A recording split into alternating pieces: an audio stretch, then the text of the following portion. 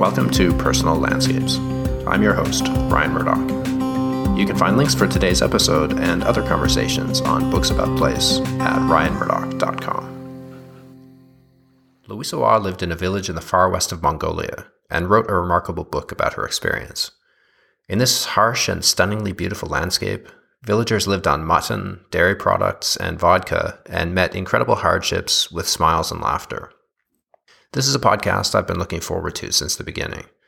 I spent a month in Mongolia in 2002, and it remains the most unforgettable place I've ever been. I loved its barren landscapes and its tough, resourceful people. The freedom of the open steppe and the friendships I made there stayed with me in a way that other places never did. I've never stopped dreaming of going back. Louisa is the author of Hearing Birds Fly, A Nomadic Year in Mongolia, and 2 other books. Her work has appeared in The Independent, The Guardian, The New Statesman, and the BBC World Service. In addition to being a gifted writer, she's also an international conflict management and peace-building consultant, with more than a decade of experience in Central and West Africa and the Middle East. We spoke about life at the edge of Mongolia, the nomadic cycle, and how aloneness teaches us about ourselves.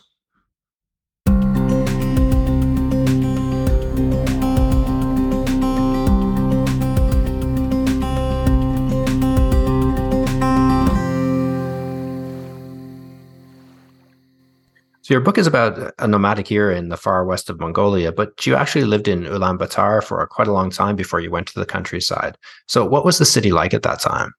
I remember when I got there that one of my biggest impressions was that there were virtually no cars. And so you didn't have to bother looking left or right when you crossed the street. And during the 2 years that I was in UB, as we called it, the volume of traffic increased to the point that by the time I left, you did have to look left and right. It sort of had everything and nothing to recommend it. It was in a bowl surrounded by mountains. So the view was beautiful, but the pollution from coal fires just sat over the city. The average winter temperature was minus 23. And what I learned was that, once it hits minus 18, it makes absolutely no difference what the temperature is because it's just bloody cold. They used to turn all the hot water off during the summer for 6 weeks. And all the central heating was totally centrally controlled. So you had no control over how hot or cold your flat was, depended on, how well it was insulated. And there was a Japanese hotel in town that everybody went to in the winter because it had baths as big as very small swimming pools. So I remember one year my mum came to Mongolia to visit me. And we went to the desert together and we went to this Japanese hotel and drank a bottle of wine and scrubbed off in these baths. And I just remember lying there, probably quite sozzled, and just thinking, this is as luxurious as it gets. Because after having been scraping around in the desert, it was so wonderful. And I think that's what I did like about Ulaanbaatar. You got a bit of luxury. When you went to the supermarket, there's plenty of food, but a lot of it was the same basic items. So when you found blue cheese or some decent coffee, you pounced on it. And invariably, when you went back the week after, it wasn't there because the container had finished or somebody else had bought it. So you just learnt to appreciate what was there.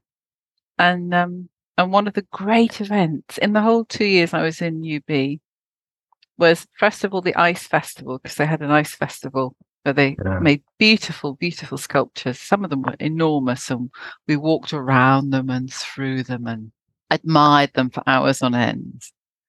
And the other one was when the Russian dwarf circus came to town.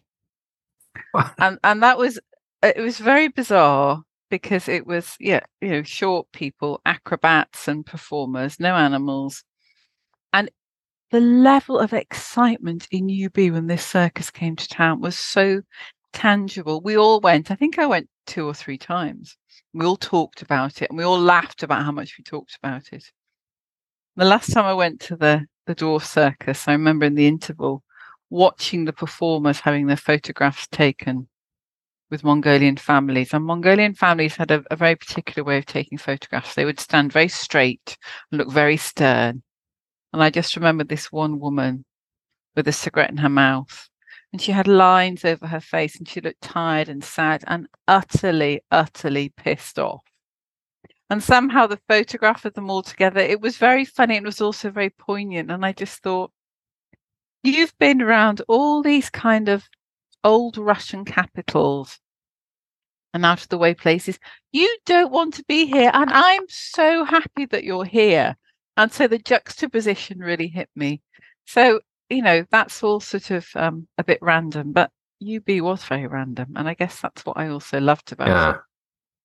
We got a really good description in your book. You say it held the terse atmosphere of another destitute Soviet metropolis with its lofty theaters, parliaments, and cultural places, its vacant stores and hideous army of scarred apartment blocks. But it was as though the city had been accidentally built for a much larger population who had suddenly succumbed to a radical change of heart and fled to live out their lives as herders on the steppe. I really remember that abrupt transition from city to countryside, those Gare suburbs, with their wooden palisades, and then this vast emptiness all around. Like from looking from outside the city towards it, it really felt like it didn't belong there. Yeah. And then when you left it, it was as though you went through a portal. And that's another amazing thing about the country that I think has probably changed to some extent. But you just left and you went into this kind of purity of air. And I've never seen skies like I have in Mongolia, these enormous skies that would just envelop you. So you felt in a way that you were walking into the ocean, and you could just go half an hour, 15 minutes away, and you just felt as though you were, miles and miles and miles from the city, and it was very quiet. And there was just so much space. My eyes felt very rested when I was there. And I remember thinking numerous times, this is why I came to Mongolia, because there was just something inside me that had really kind of needed to see massive space, and massive space was worth traveling for. And I've never seen views like that. It's because it's a high plateau, so it's very interrupted. It's uninterrupted as well, but it is absolutely magnificent. And that sense of freedom too, like the roads run out very quickly, not too far away from the capital, and then you just take a random Jeep track and point to where you wanted to go on the horizon. And if the track veers off somewhere else, you look for another track, and try to meet up with that. And I remember driving across there, and you'd run into some guy on a camel that would just come out of nowhere, and ask him, how do you get to this random landmark that we've picked that we're directing ourselves to? And half the time he wouldn't know. It's just all guesswork. And I remember being lost for much of the time, and it was fantastic because what you're at to experience is all around you, so it didn't really matter where you were. The irony about that is that huge space that we wanted to go into and explore is also, it's a bit of a cage for a lot of people in Mongolia, because it was a very difficult country to get out of.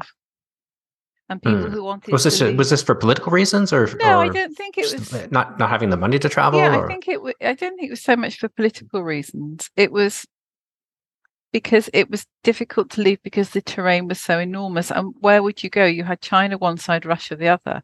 And most people wanted to go to the West, but the West was so far away. You had to have the means to go. So I think that's an irony, isn't it? That, for us, it's a huge space to explore because it's all about being able to leave. Yeah. And your book talks a great deal about that as well, what it's like to remain in a place like this. So the village you chose, Sengel, where is it, and why did you choose it of all the places you could have gone? I think if I was more romantic, I would say that Sengel chose me, but I think the answer is a bit more prosaic than that. I went to live in Mongolia to teach at Gandam Monastery in Ulaanbaatar, which was the big monastery, and I had a freelance job with the BBC World Service. After 2 years in Ulaanbaatar, where I was very happy most of the time, I got on a train. There was one train line in Mongolia. It was like a cross. You could kind of go up or across. And the train got delayed. And I remember looking out at dusk and seeing a camel drinking from a body of water. And it just hit me like a thump in the chest. I thought, that's what I came for. And I haven't really seen very much of it. I'd got caught up in what was going on in UB. So I thought, right, I'm going to go out to the countryside for a year. And I was very kind of clear about it. I wrote to the governor of every single IMAG, and there were 21 IMAGs in Mongolia, and they passed a law in Mongolia saying that every single school had to have English lessons. So I wrote to all these governors and I said, I will come to your school and I will teach English to your students for free if you give me a Mongolian yurt to live in and basic food. I don't need a salary because I knew there wouldn't be anything to spend money on. And I sent these letters, I wrote them by hand and I sent them to 21 governors. And the governor of Sengel was the only one who replied. And that, my friend, is why I went to Sengel. Wow. And he sent a reply by telex. And it was one line and it said, we need a teacher, come to the village, Abai. And on the basis of that one line, I went to live in Sengel. And you couldn't have chosen a more remote place, I don't think. No, probably not. I guess that was the irony. Maybe that's why they needed an English teacher. It was the furthest west village in Mongolia. Well, it still is. 2,000 kilometers from Ulaanbaatar. And Sengel, which means delight, was in Bainolgi IMAG or province. And Bainolgi means the rich cradle. So it all sounds very romantic, going to the village of delight in the rich cradle. You know, and in its own way, it was a very romantic thing to do, to set off to this village. But I guess the trajectory of the book was about how unromantic it was and what the actual reality was like. And that's what I wanted to, that's what I wanted to write about, how it sort of shattered my illusions. And then in its place, other things were created. And I had a very different experience from what I expected. So give us a sense of the layout of the village so people can kind of visualize what it was like where you were living. It wasn't a particularly small village. It had about 900 people living there. It was divided into two parts. The clinic where I stayed when I first arrived was at the center of the village. Then there was one large settlement, that sprawling large settlement. It was all single-story buildings, wooden buildings, where the wood is like crenellated with mud. So they use mud to hold the frames together. And then a very similar settlement on the other side.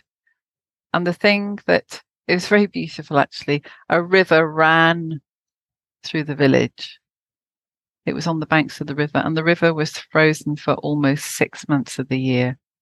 There were no buildings at all that weren't single story. There was one post office, and the post came every week on a Wednesday at 5 to 11, which was a source of great excitement.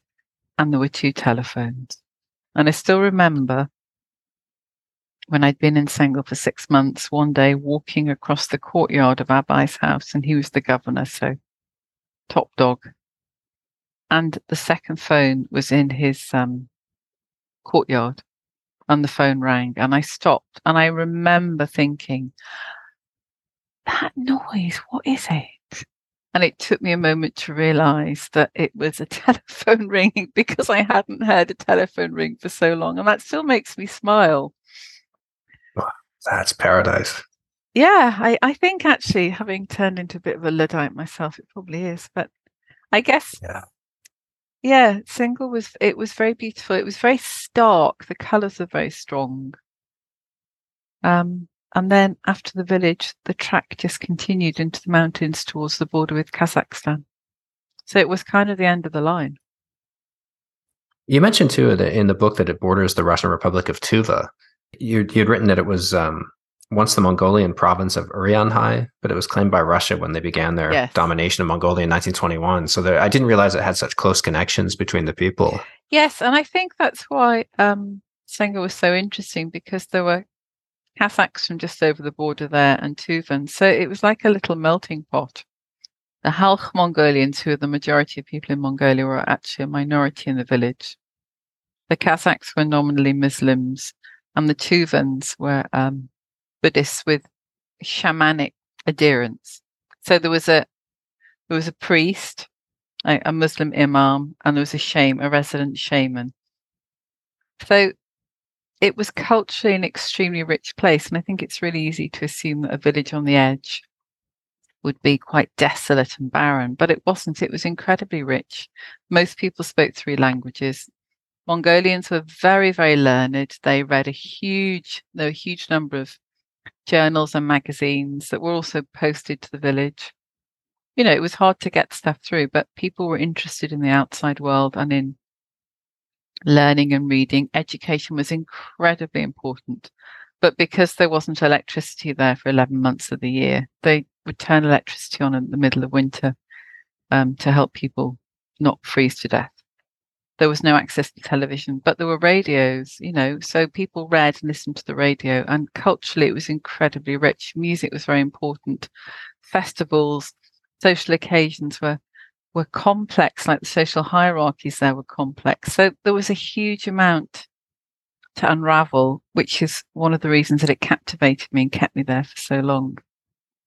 How were the relations between these groups, the Mongolians and Kazakhs and Tuvan? It's like, did they mix? Did they get along? They got along on a surface level. There were a lot of tensions, and I think that tensions between many different social groups and different ethnic groups, it was around power and power struggles, and it was around who was governing the village and whose interests were most important. So I wouldn't say that those relationships were easy. And I was very sad to learn years later that there had been, I understand, a real breakout of violence between different groups in the village. And I think that, nationalism has been a real social force in Mongolia. And nationalism isn't always a good thing. And I think there were times that it felt like it could become very destructive. And there was also a huge stain of alcoholism across the country. And I think anyone who has spent time in Mongolia knows that. And that also can be incredibly destructive. So, was that a legacy of the Russian period, or was that there before? Do you know? I don't know if it's a legacy of the Russian period. I think it's, again, to do with isolation, to do with a very hard landscape, a tough environment, incredibly long winters, and not much for people to do a lot of the time. So I think it's got a lot to do with boredom. It's very easy to link it with Russia and that culture.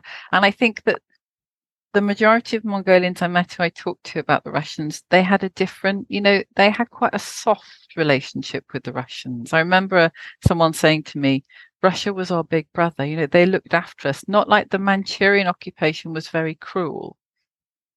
So we all look back in history in very particular ways, don't we? And there was a nostalgia in some ways for those times, despite the collective farms and the violations and the religious repression. I think maybe because those things were not being experienced by the generations that I was meeting, they had a more nostalgic, almost romantic view of what had happened. Well, even earlier generations, I have assembled a couple of people in UB and hired a Jeep driver who I really got along great with, and we ended up doing another trip together to the Gobi as well, and we had a great time getting into the vodka bottle, and fantastic guy. But he often said that too. They were deeply suspicious of China and feared that China might swallow them up or just rape all their resources. And he, when he was younger, he did his military service as a Jeep driver, and this is why he ended up driving a Jeep once communism fell and the country was times were quite tough there. But previous to that, he was a painter. I mean, he showed me photos of his exhibits, and his wife was an archaeology professor. He had taught in Eastern European universities and traveled all over the place. So talking to him, it sounded like the Russians actually left something. They gave them these Jeeps that you find everywhere and infrastructure, the central heating in UB, buildings, things like this. And so there was more of a positive view of it, I thought, as well. Yeah, there were legacies there, weren't there? And there were things, kind of material things that people could identify as having been positive and lasted.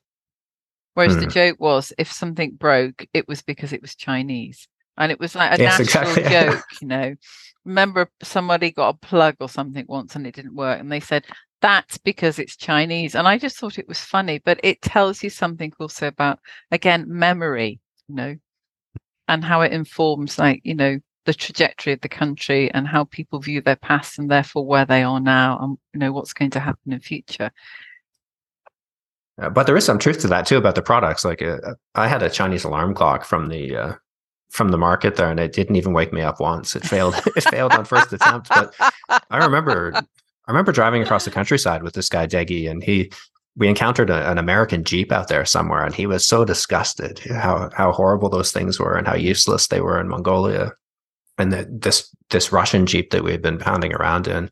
One time, I think the first day I met him, we were driving into the countryside, and the entire engine caught fire. So we're just driving along, and I saw smoke coming out, from underneath. And I said, "Hey, Deggy," I said, "There's a bit of smoke there." And he looked at it and jumped out the door. Wow. Like he just took his foot off the gas and dove out the door. I thought, shit, I guess maybe I better. Yeah. Because there's 3 gas tanks, and yeah, if they go, you're in trouble. The whole engine, the wires had all melted and fused, and he opened it up, just tore pieces of the car out and threw it over his shoulder, and he rewired the engine with like a tea kettle plug in about half an hour. So I can understand why they have strong feelings for these Russian products that are so simply made, but that actually work. Absolutely. And I remember when the doctor invited me to accompany her from the village to go and visit some patients, and I bunked off from my work at the school. And we got on the Jeep, and the Jeep just drove straight onto the river because it was winter. And the driver just started driving up river, and I was hanging onto the side of the Jeep like that was going to help. And I was just saying, like, what has happened? What are you doing? And he said to me, I can still remember the line. He said, "Madam, this is our black road." And of course, the black road is the tarred road.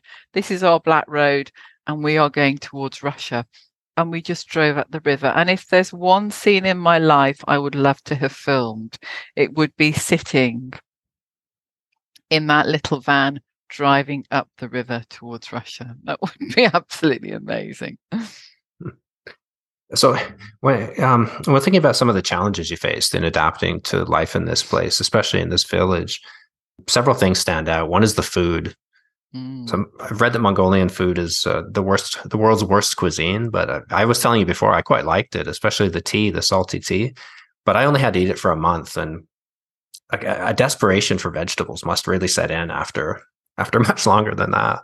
So give us a sense of what it was like to eat this every day. It was dire. People in the village would say, "Manachol moena." Our food is bad. The food is terrible. I took multivitamins. The only salad I had for 9 months was bottled salad from Bulgaria. I lived on tea, bread, flour, and salt. I think there might have been a few onions. I mean, it was just awful. So it was literally fuel. And black tea with salt and a bit of butter in it is really quite disgusting. Oh, I loved it too. You get the little globules of fat floating in it, and the salt. I think it's the saltiness I liked. I took 5 kilos of cheese with me, jars of jam and coffee. And of course, everyone learned that, the new teacher had all these stocks. So people would come round to visit me, and they'd just sit there and say, "Where's the coffee?" And I think, like, fair enough. If I was you, I would do the same. And I was so begrudging sometimes because I could just see these stocks diminishing. And after a couple of months, there was nothing left, and I just I just learned to live with it. But the food was harsh. So from what I remember, it's mutton, right? So I remember there were 5 varieties of mutton, and they all tasted pretty much the same. Like there were the booze, the dumplings. There was those were good. That was my one exception. I absolutely see. Now we're those. fine. Now we're getting to the heart of it here. Oily, a bit salty, and a nice dumpling. That was because it was a variety, and you could make noodles as well. There were mutton and noodles. I liked that one quite a lot. And the other was it hoshul? Is that what the kind of a pancake with mutton? Yeah. That was the third one. But it's all the same thing, really. It all tasted exactly the same. That's because it is the same. It's just kind of in different shapes, really. Mm-hmm. Exactly. Yeah, depending on how much chunks of fat you get in it. So. And you could sometimes get beef. And I remember doing a swap with Gerald, who worked in the school, who was one of the absolutely amazing women who would cook for 100 students using just a fire. And she and I exchanged big cudgels of meat because she had beef that had hardly any fat in it that she thought was disgusting, and I had a huge cudgel of mutton which is mainly fat, and we both wanted what the other one had, and we were both so happy. So I went home with like lean fresh beef, and she got fatty mutton, and I was like, fill your boots, lady, I do not want it. So it was a great exchange. That's one of the things I remember most, just how everything smelled like And you mutton. smelled like mutton when you've been living there for a Oh, while. I smelled like when I went to China from there on the train, and I smelled like mutton for about a week. Like people would notice. I'd walk into a place and kind of look around, like, nobody the hell's that wants smell? to And it was me. In this, No, it just pervaded in the everything. summer, you could get fish, and the little boys in the village who fished realized that I liked the fish because people didn't want to eat fish because they considered it food for poor people, which I thought was very ironic. So the little boys would bring me lots of fish, and in the summer, people produce takanide, which is white food, which is butter and cream and milk and cheese and all sorts of delicious goods. And I would sometimes have grilled fish with fresh butter and salt, and that was unbelievable. And again, it's like my other point about the Japanese bath. Those moments of luxury would sustain you for a long time because you'd think, I'm sitting in this beautiful place. I'm eating fresh fish with butter, and it's wonderful. And this is going to last me for a while, and it's going to have to because I smell like a sheep. But it always surprised me that people didn't eat fish. I remember camping beside a lake, and it's just west of Tsetserleg, maybe half a day's drive west of Tsetserleg in Arkhangai, Imag. And my friend Deggy, the driver, he loved fishing, but he didn't eat the fish. He was catching masses of fish out of this lake, and then he'd just throw them to me, and we would cook them up. But I saw kids taking massive, like 10, 12 pound pickerel or pike out of that lake with hand lines. They'd just whirl a lure over their head and throw it in and pull it in, and their hands are all scarred, from the line and the teeth. I would see a fish like that maybe once a summer in the St. Lawrence when I was a kid. And they were just pulling them out left and right, but nobody seemed interested in eating them. I always thought that was strange. But, cultural norms and the expectations that we grow up with influence us so enormously. I think sometimes because the first thing I have when I get up is a cup of coffee. If I grew up in Morocco, the first thing I'd have when I got up is a glass of tea, because that's what people in Morocco drink. We're all so much more informed and led than we think by the cultural expectations. So if you're in a village in Mongolia, villages are generally very conservative communities, wherever they are. And most people want to conform. So if most people don't eat fish and say it's for poor people, or they say, and they didn't say this in Mongolia, but if they said it was dirty or polluted, which it certainly wasn't, it was magnificent, most people won't cross that line. They won't transgress because they want to conform. And I think for me, it's fascinated me all my life, the power of conforming with your community and the kind of huge political implications of that. But it means that also we often, in many circumstances, we massively limit ourselves because what we focus on is what we think people expect us to do, not what is always in our own interests. And I think that's a perfect little example. You have access to really high quality protein that's fresh food, because there wasn't a lot of fresh food there. I mean, in Arkhangai, it would be a bit easier because it's a bit more of an accessible area, but somewhere like Tsengel was so remote. We got berries once a year and fruit. We got access to fruit once a year during the market. But apart from that, 10 months of the year, I had no access to fresh food.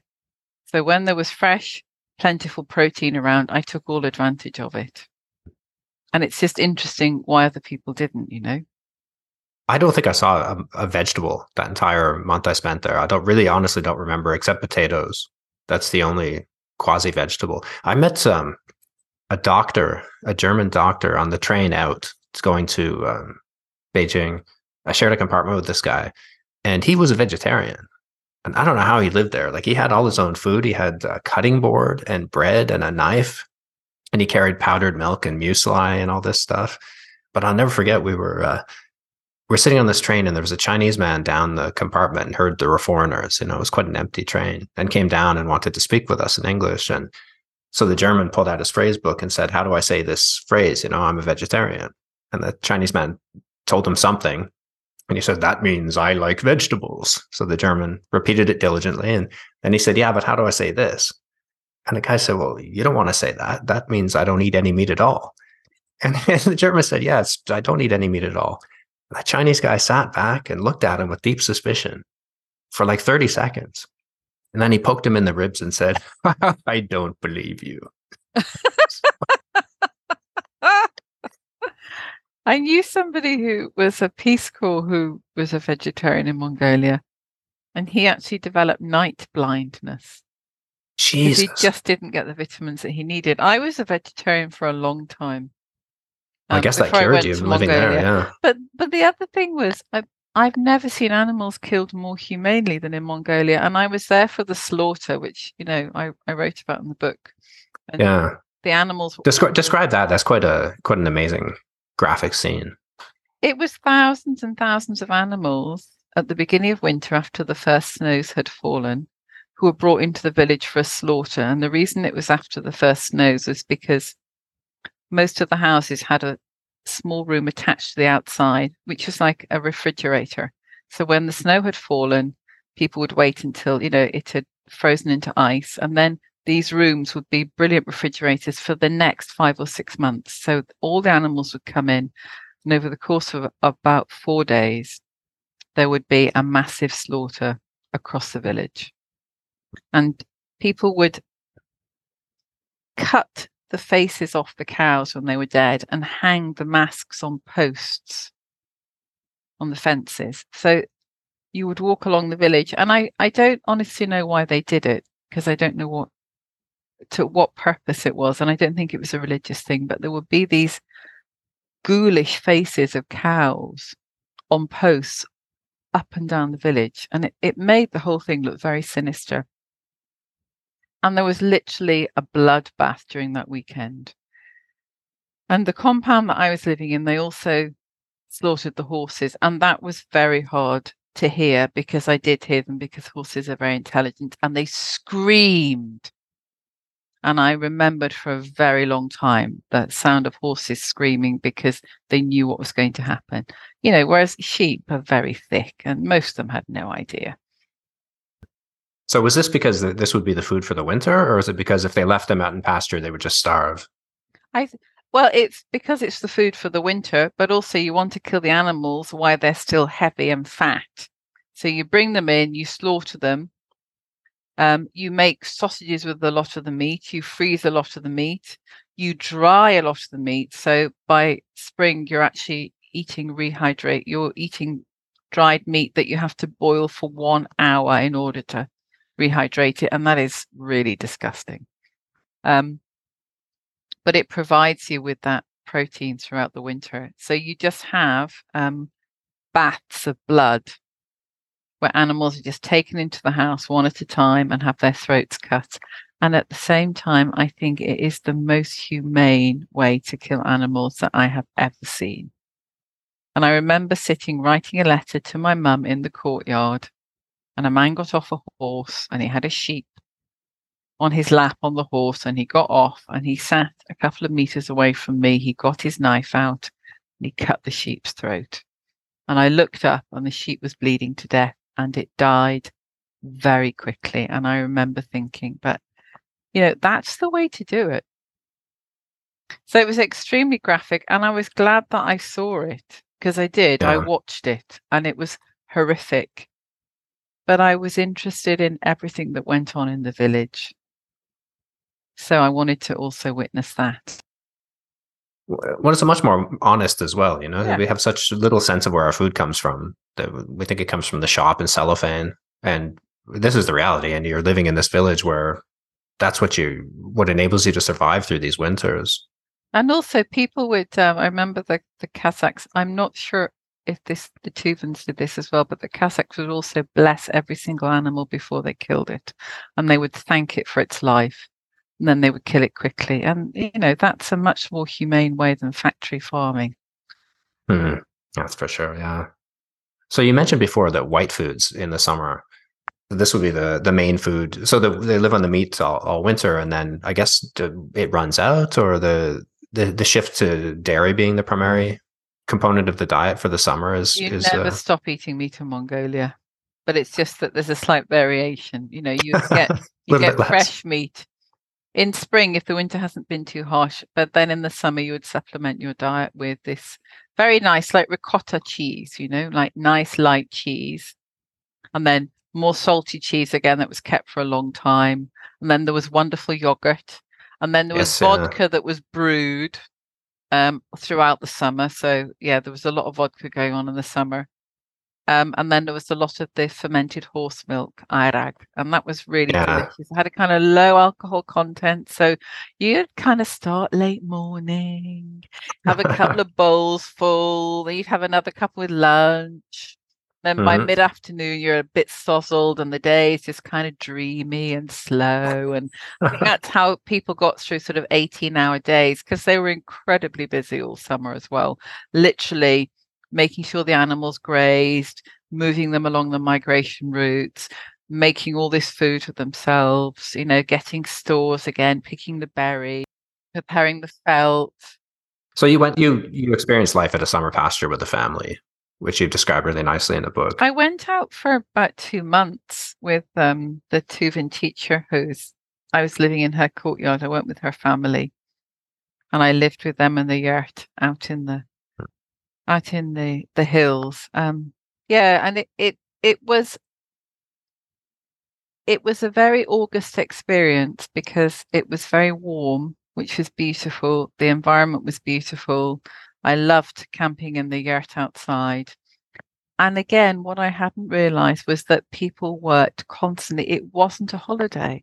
You know, I think I wrote about shepherding for a bit and I was absolutely hopeless. It was so exhausting. I was young, I was 30, I'm 55 now. I was running around with a 22-year-old. I was completely exhausted. She thought I was an absolute waste of time to be with. We were doing it on foot and we were doing it on horseback. And then we were, when the sheep were sheared, we were carding the wool to make the felt, which is a wonderful experience. And that was also hard work because you're beating felt, you're rolling felt, you're laying felt out, you're fetching water, you're preparing food. And so I think what that taught me was that, you know, the tasks might be different and the intensity is the same. People work all year because that is the reality of pastoral nomadism. And that is why it hasn't survived in many parts of the world. Mm. Yeah, it's very different from the impression that we have from reading, you know, that you have plenty of time to lie around and write poetry. Absolutely. I didn't have much time. I didn't write any poetry. I made a lot of notes. And you would still swim in the river and, you know, sometimes sit around and drink a bowl of arak, but there was a huge amount of work to do and everybody did it. There was very little slacking, you know. So what was the life cycle, the annual life cycle in the village during the rest of the time when people weren't out at summer pasture? Like was everybody in the village a nomadic herder? Yes, I think there were a few business people, and no, again, I find that very interesting. Wherever you go, there are entrepreneurs. So there was a small market. There were a few people who made quite a bit of money, who drove fancy jeeps, who didn't live a very nomadic life.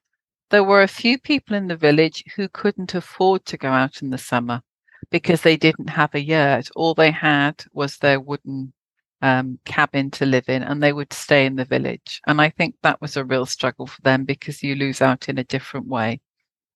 There were people who worked in the school. A lot of the life in the village revolved around the school because more than 100 children from outside the village boarded at the school.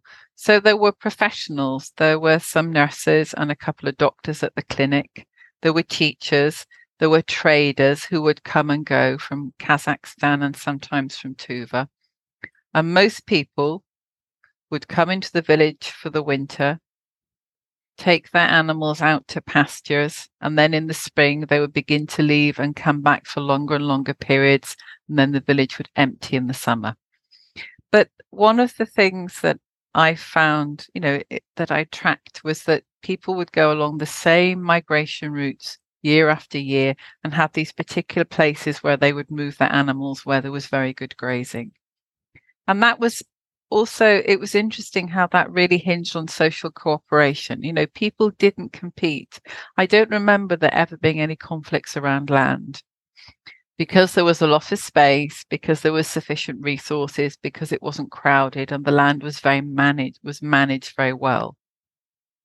So it was really viewed as a collective resource. And again, that's what I mean. It's a complex society. It's a rich society where people knew how to negotiate and to dialogue. And there were people who resolved the conflicts, often the religious leaders. And that's how it functioned, despite those cultural tensions, which were not religious tensions, but they were cultural tensions around power by different groups within the community. You also wrote about the interactions between couples, and you said that men and women have their staunch hunter-gatherer roles and rarely seem to deviate from what's expected of them. But I never saw a couple holding hands, linking arms, even kissing each other hello. Unless they were parting for a long time, they didn't even say goodbye, just silently walked away from each other, often without a glance. That must be very different to try to fit into that as an outsider. Yeah, and I'm very tactile, you know. I mean, I'm like a human Labrador, you know. I wag my tail a lot, and I like to be stroked and have the odd stick thrown for me. It's a very reserved part of the world. People were very reserved. They didn't display affection. So it was very interesting to observe, and I think I found it difficult because I also missed, you know, I was there on my own. I didn't have anyone with me. I missed physical affection. And I think I wrote about this in the book. There were times I was desperately lonely because even if you're not displaying affection in public, if you have somebody by your side, and marriage is there, you know, there were good and bad marriages. I mean, I learned a lot of gossip after a year in the village. I knew which of the men were beating their wives. I knew which couples were happier together than others. I knew a lot of that. And it's the same as any society. There were relationships that malfunctioned. I think people maybe had a much less romantic view of what marriage was. Marriage was a partnership where people worked, where roles were prescribed more strongly. And yet, the Tuvan couple that I lived with, they really deviated, you know. The Sansahu did a lot of work in the house. I was very sad to learn a few years ago that he had died. Oh, no. And Gansuk, who is still teaching English, which I'm very proud about, you know, she went out and earned the money.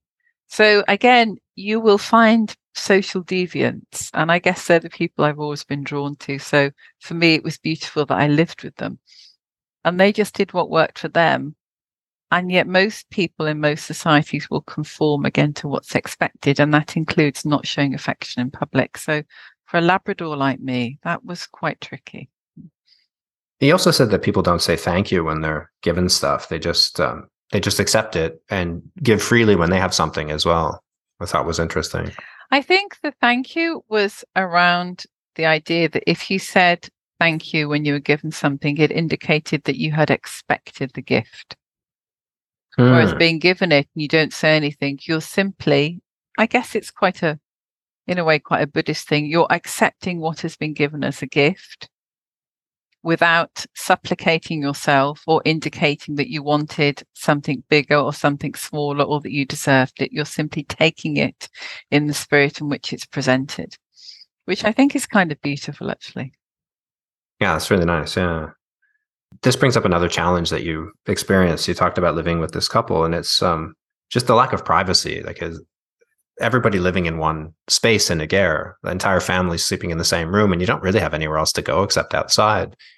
That must be very difficult, both as an outsider and as an introverted person who ends up in this place. How did you cope with that? I think it's interesting that you say an introverted person, because I'm definitely an introvert. And I guess, you know, all writers have a big streak of being introverted. Otherwise, we wouldn't sit in rooms on our own and write. When I got to the village, I had my own yurt for a while, so I could retreat to that. And that was very important to me. And I realized it was a real luxury. And then in the winter, I moved into the courtyard with Abai and his family. So it was interesting. I spent the first part of the year with the Tuvan family and the second part of the year with the Kazakh family. And there was very little privacy. And that was very hard. People even knew, remember the toilet was sort of in the fence. So it was half on the street and half in the courtyard.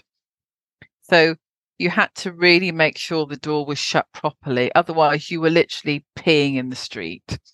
And you can imagine when it snowed and everyone's been using the toilet, there's a whole kind of mountain of stuff that's building up there that you don't want to fall on. So you had to negotiate very private things, It wasn't easy. It wasn't easy to take a bath privately. And sometimes you just had to do that. And then there was the whole kind of ritual of everything that was involved in taking a bath. But if you choose to go and live in a village, then, you have to find ways to have privacy, which often meant going outside, even though it's extremely cold, or you have to learn to be quiet in a group of people. And I guess that's also one of the skills that I learned there, because people also had little spheres of privacy around them, even though they were sitting in a room full of other people. You can still be alone, and you can be a lot more lonely, when you're amongst other people than when you're sitting quietly in a corner on your own because you've decided that you need a bit of quiet, which I do quite a lot of the time. That's very interesting how people who live in such close quarters have to come up with something like this. Were there introverted people among the Mongolians? Yes, definitely. My little gang, who I wrote about, which is Gansuk, Tuya, and Amira, and me. When we were together, we weren't at all introverted. We were very loud and possibly quite obnoxious. We had a lot of fun together. We used to share my lipstick and then all go down to the village disco together. And that was just, they really made my time there. But yeah, there were people who really needed to be alone. There were a few people that a lot of people avoided. You have outcasts in every community. You have people who are less liked than others. You have people who are very lonely. I knew one woman who had lost her husband many years before, and she was still very sad. So again, it speaks to a very complex society. And I think people probably don't make the distinctions that we do between introverts and extroverts and those who need their own space, because there's a lot more attention to functioning on a daily basis. But there are always people who will find time to be alone. And I guess that's also what prayer is about, because prayer was also, it was a big part of life and it was utterly integrated into the fabric of the community. Yeah, that's very interesting. That's very much a luxury belief, I guess. It didn't occur to me. The idea that a space on your own or a space of your own is not something that most people have. And you mentioned the dealing with daily life, and you lived on your own in the beginning. So you have to learn how to do things like light a dung fire and chopping wood and fetching water and things like this. But that must have been quite difficult in the beginning. They are skills that I am very glad I've had, and I've used them since. I'm still good at lighting a fire. And that's the other thing. I think that people use materials, the resources around them, brilliantly. So because it was an area that had very few trees, it was hard to find. You could find wood, but it was hard to find wood. But there was a lot of dung. So the dung was dried. It was another task for the summer. The dung was dried all summer, great mountains of it. And when it was very, very dry, it would also have lots of dried hairs in it, and they would ignite immediately. Candle wax. I learned a lot of tricks there about lighting fires. And I learned to haul water, which is very tedious and was generally the task that was left to women. And I did that 14 litres of water several times a day from the river. And it was a task that I grew to utterly loathe, but I had to do it. And I'm glad I did it, because I learned there what it was like to live, in a basic way. And I think it was a good lesson to learn quite early on. And it was very instructive for the rest of my life. And for people who don't understand it, the wintertime, this is still the water has to come from the river. So you're having to hack it out of the ice to make a hole in the river to get the water in the first place. When I wanted to have a bath, I remember writing an entire section about this. Take an axe down to the river, hack a hole through the ice, fill 2 buckets with either freezing cold water with bits of ice in them, haul 14 litres of water back to my hut, light a fire. The wood would tend to be frozen, drip candle wax onto frozen wood and use any dung that was left or bits of paper, get the fire going, put the water onto a pot, onto a stove and heat pots of water to pour into an old tin bath that leaked. Get into the bath as quickly as possible, but take your clothes off at the very last moment because it's now minus 24 degrees outside. Get in the bath, wash yourself very quickly. Stand up, strip wash, splash, splash, out, dry yourself, get dressed into nice clean clothes that you've put aside there next to the stove to be warm. Then put all the dirty clothes in the bath, wash them in your dirty water, rinse them because you've got more water boiling on the stove. Take the clothes outside and wring them out and then freeze dry them outside because that makes them easier then to dry inside. And then finally, take the bath water outside and throw it somewhere where it won't pollute the courtyard. And all of that was to have a bath and wash your clothes. And it will never be so hard again for the rest of my life. And I am glad. And I am glad I did it. But it was not easy. So how often would you have to do this? Like, how often would the luxury of a bath show up in your life? I tried to have a bath every week because otherwise it was quite disgusting and I would kind of despise my own smell. You don't get very smelly when it's that cold, but you would get very dusty, and we would sometimes get a delivery of coal. And handling coal, handling wood, handling dung, going to the river. Sometimes you get freezing cold at the river, and sometimes you would have to have a bath to get warm. But I can honestly say that apart from having a bath, I don't think I ever took all my clothes off. Well, the places are unheated as well. If people don't, you have a fire if you're lucky, and that's it. And it's not all the time, I'm sure. Well, you do, but the wooden houses were known as istachvi, which means a hot house, because they had the stove in the middle of the house. And in fact, the houses would become very, very hot. Really? So you wouldn't have like the wind whistling through the cracks in the wood or anything? No, they were very well insulated. The yurts, I think, were a bit more problematic, depending on how well they were insulated with the felt. But the actual wooden houses were very, very warm in the winter. My room, I was in a room, and that was pretty drafty, so that was quite cold. I was warmer when I lived in a yurt, but the well-maintained cabins, which again was about how much money people had, they were actually quite comfortable in the winter.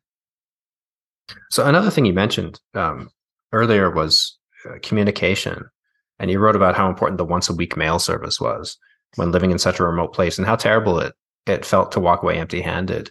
I think generations who grew up with smartphones and internet will never understand, what it was like to get a letter in the post, especially when living abroad. How exciting that was, and the urge to tear it open versus take it back and read it in a quiet place, and how you read the same letter over and over again and kind of savor every line and read between the lines. It's a different world, huh? Yes, and I used to write a monthly column for a magazine in the UK called The New Internationalist, and I would handwrite this letter about life in the village, and then I would go to the post office and I would post it. And as it travelled, it would invariably pass with the letter from the magazine saying, "Dear Louisa, where the hell is your column for this month?" And it always arrived on time because the Mongolian postal service was so brilliant. So that was one thing. I was still able to be a columnist from there. That's amazing. Getting the letter was extraordinary. Not getting it would make my heart break a little bit. And I think, it makes me sound, it probably makes me sound really old now, but I feel so glad that I travelled when you could be that cut off and I think I said this when we exchanged before we arranged to have this call. I don't think that all travel is now sanitized, but it does feel like a lot of it is. It does feel a lot of it. You can Snapchat it and you can Telegram it and you can Instagram it. And it's wonderful that you can share. And I think that the democratization of travel is it's a beautiful thing, because travel simply used to be, well, it used just to be rich old men who traveled. And then it became, generally rich white people. And then it just became rich people. And now it is much more democratic. And that can only be a good thing. And I guess the flip side to that is it feels now like it's harder to go somewhere and really have the grit of traveling on your own. And I'm very glad that I did it when it was tougher and when you had to go further inside yourself, because, it was very easy for me at the end of a year there, when I did quite a lot of interviews after I wrote my book, to say, oh, it was amazing, it was wonderful. And I kind of go back to the way that we remember things. I don't remember the difficult times when I cried my eyes out and when I hated the village, the way I remember the beautiful parts of it. And that is how we survive life.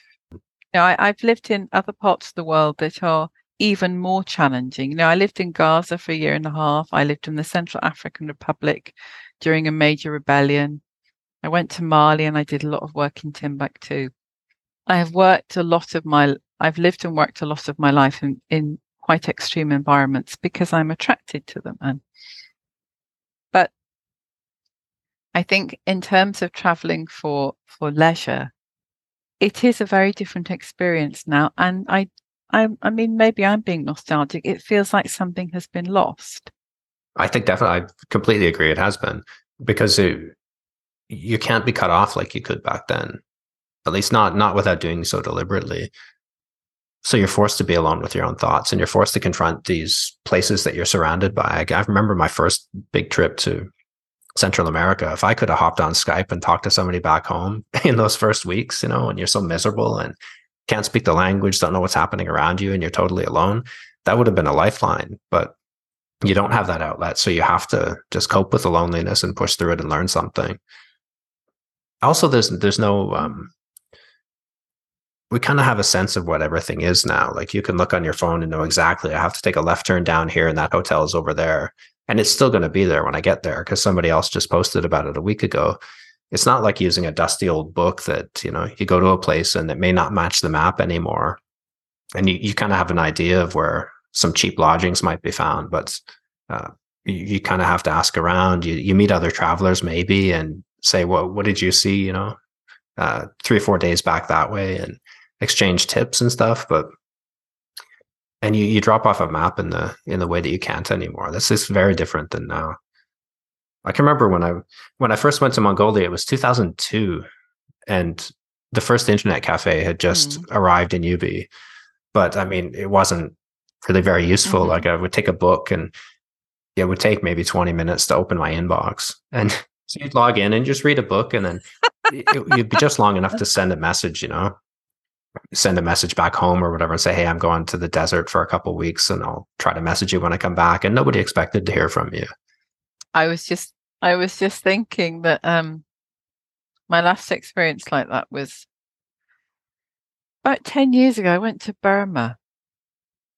I know there's a big debate about whether to say Burma or Myanmar, but as the generals changed the name of the country without consulting the people, I stick with Burma.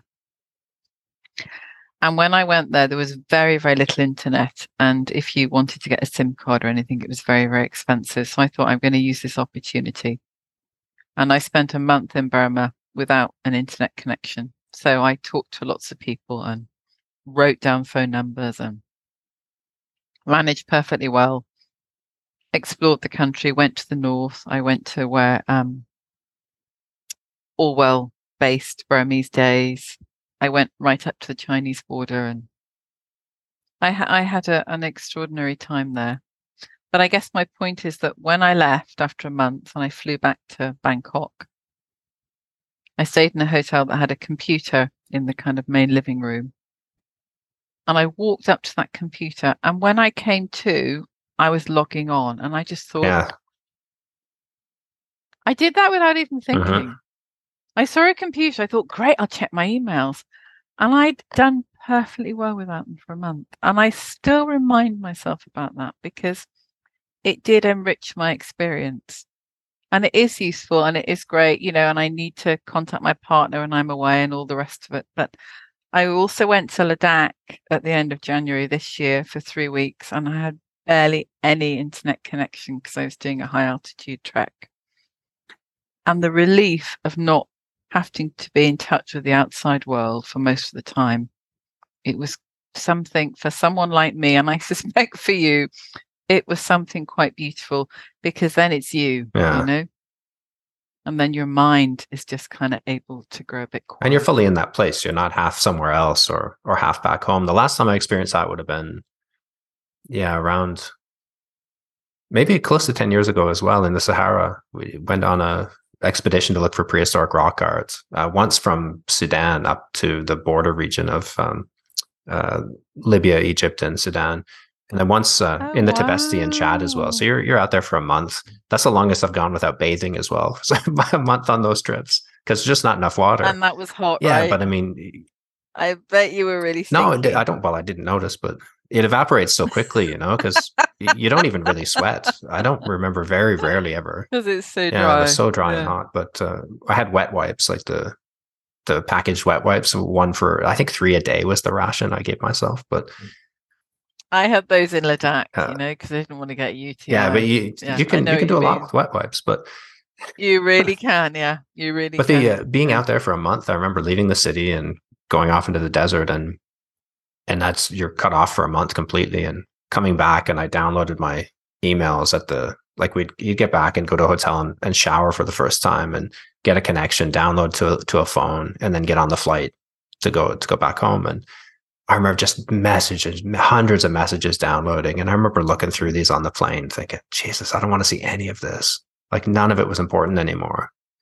The first few days are a bit odd, when you feel like, oh, what am I missing? But then you immediately forget about it and you're completely fully in the place where you are.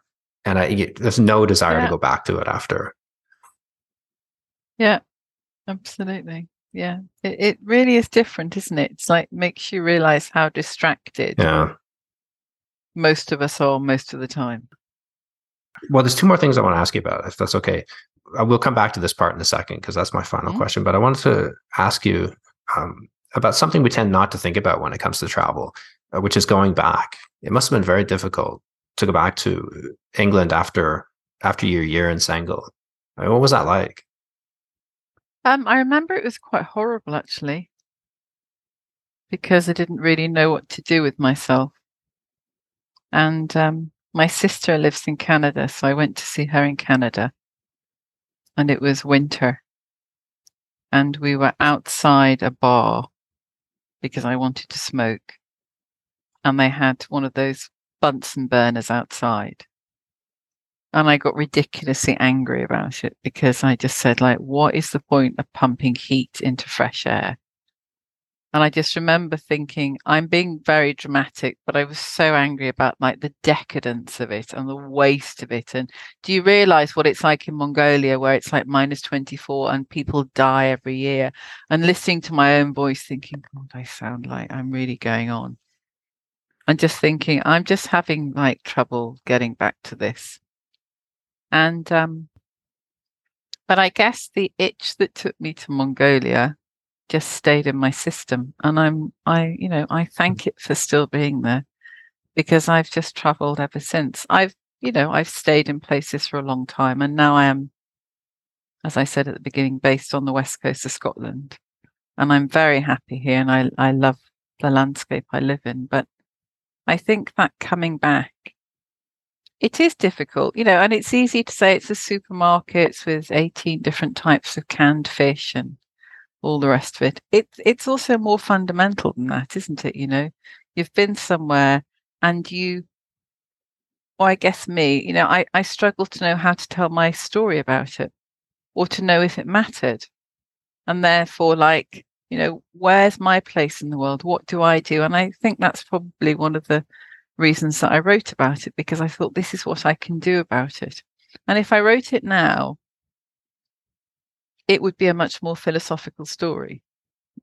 Then it was much more about the immediacy of what went on every day. It was much more naive. I've read that book since, and I really like the woman in the book. I like her.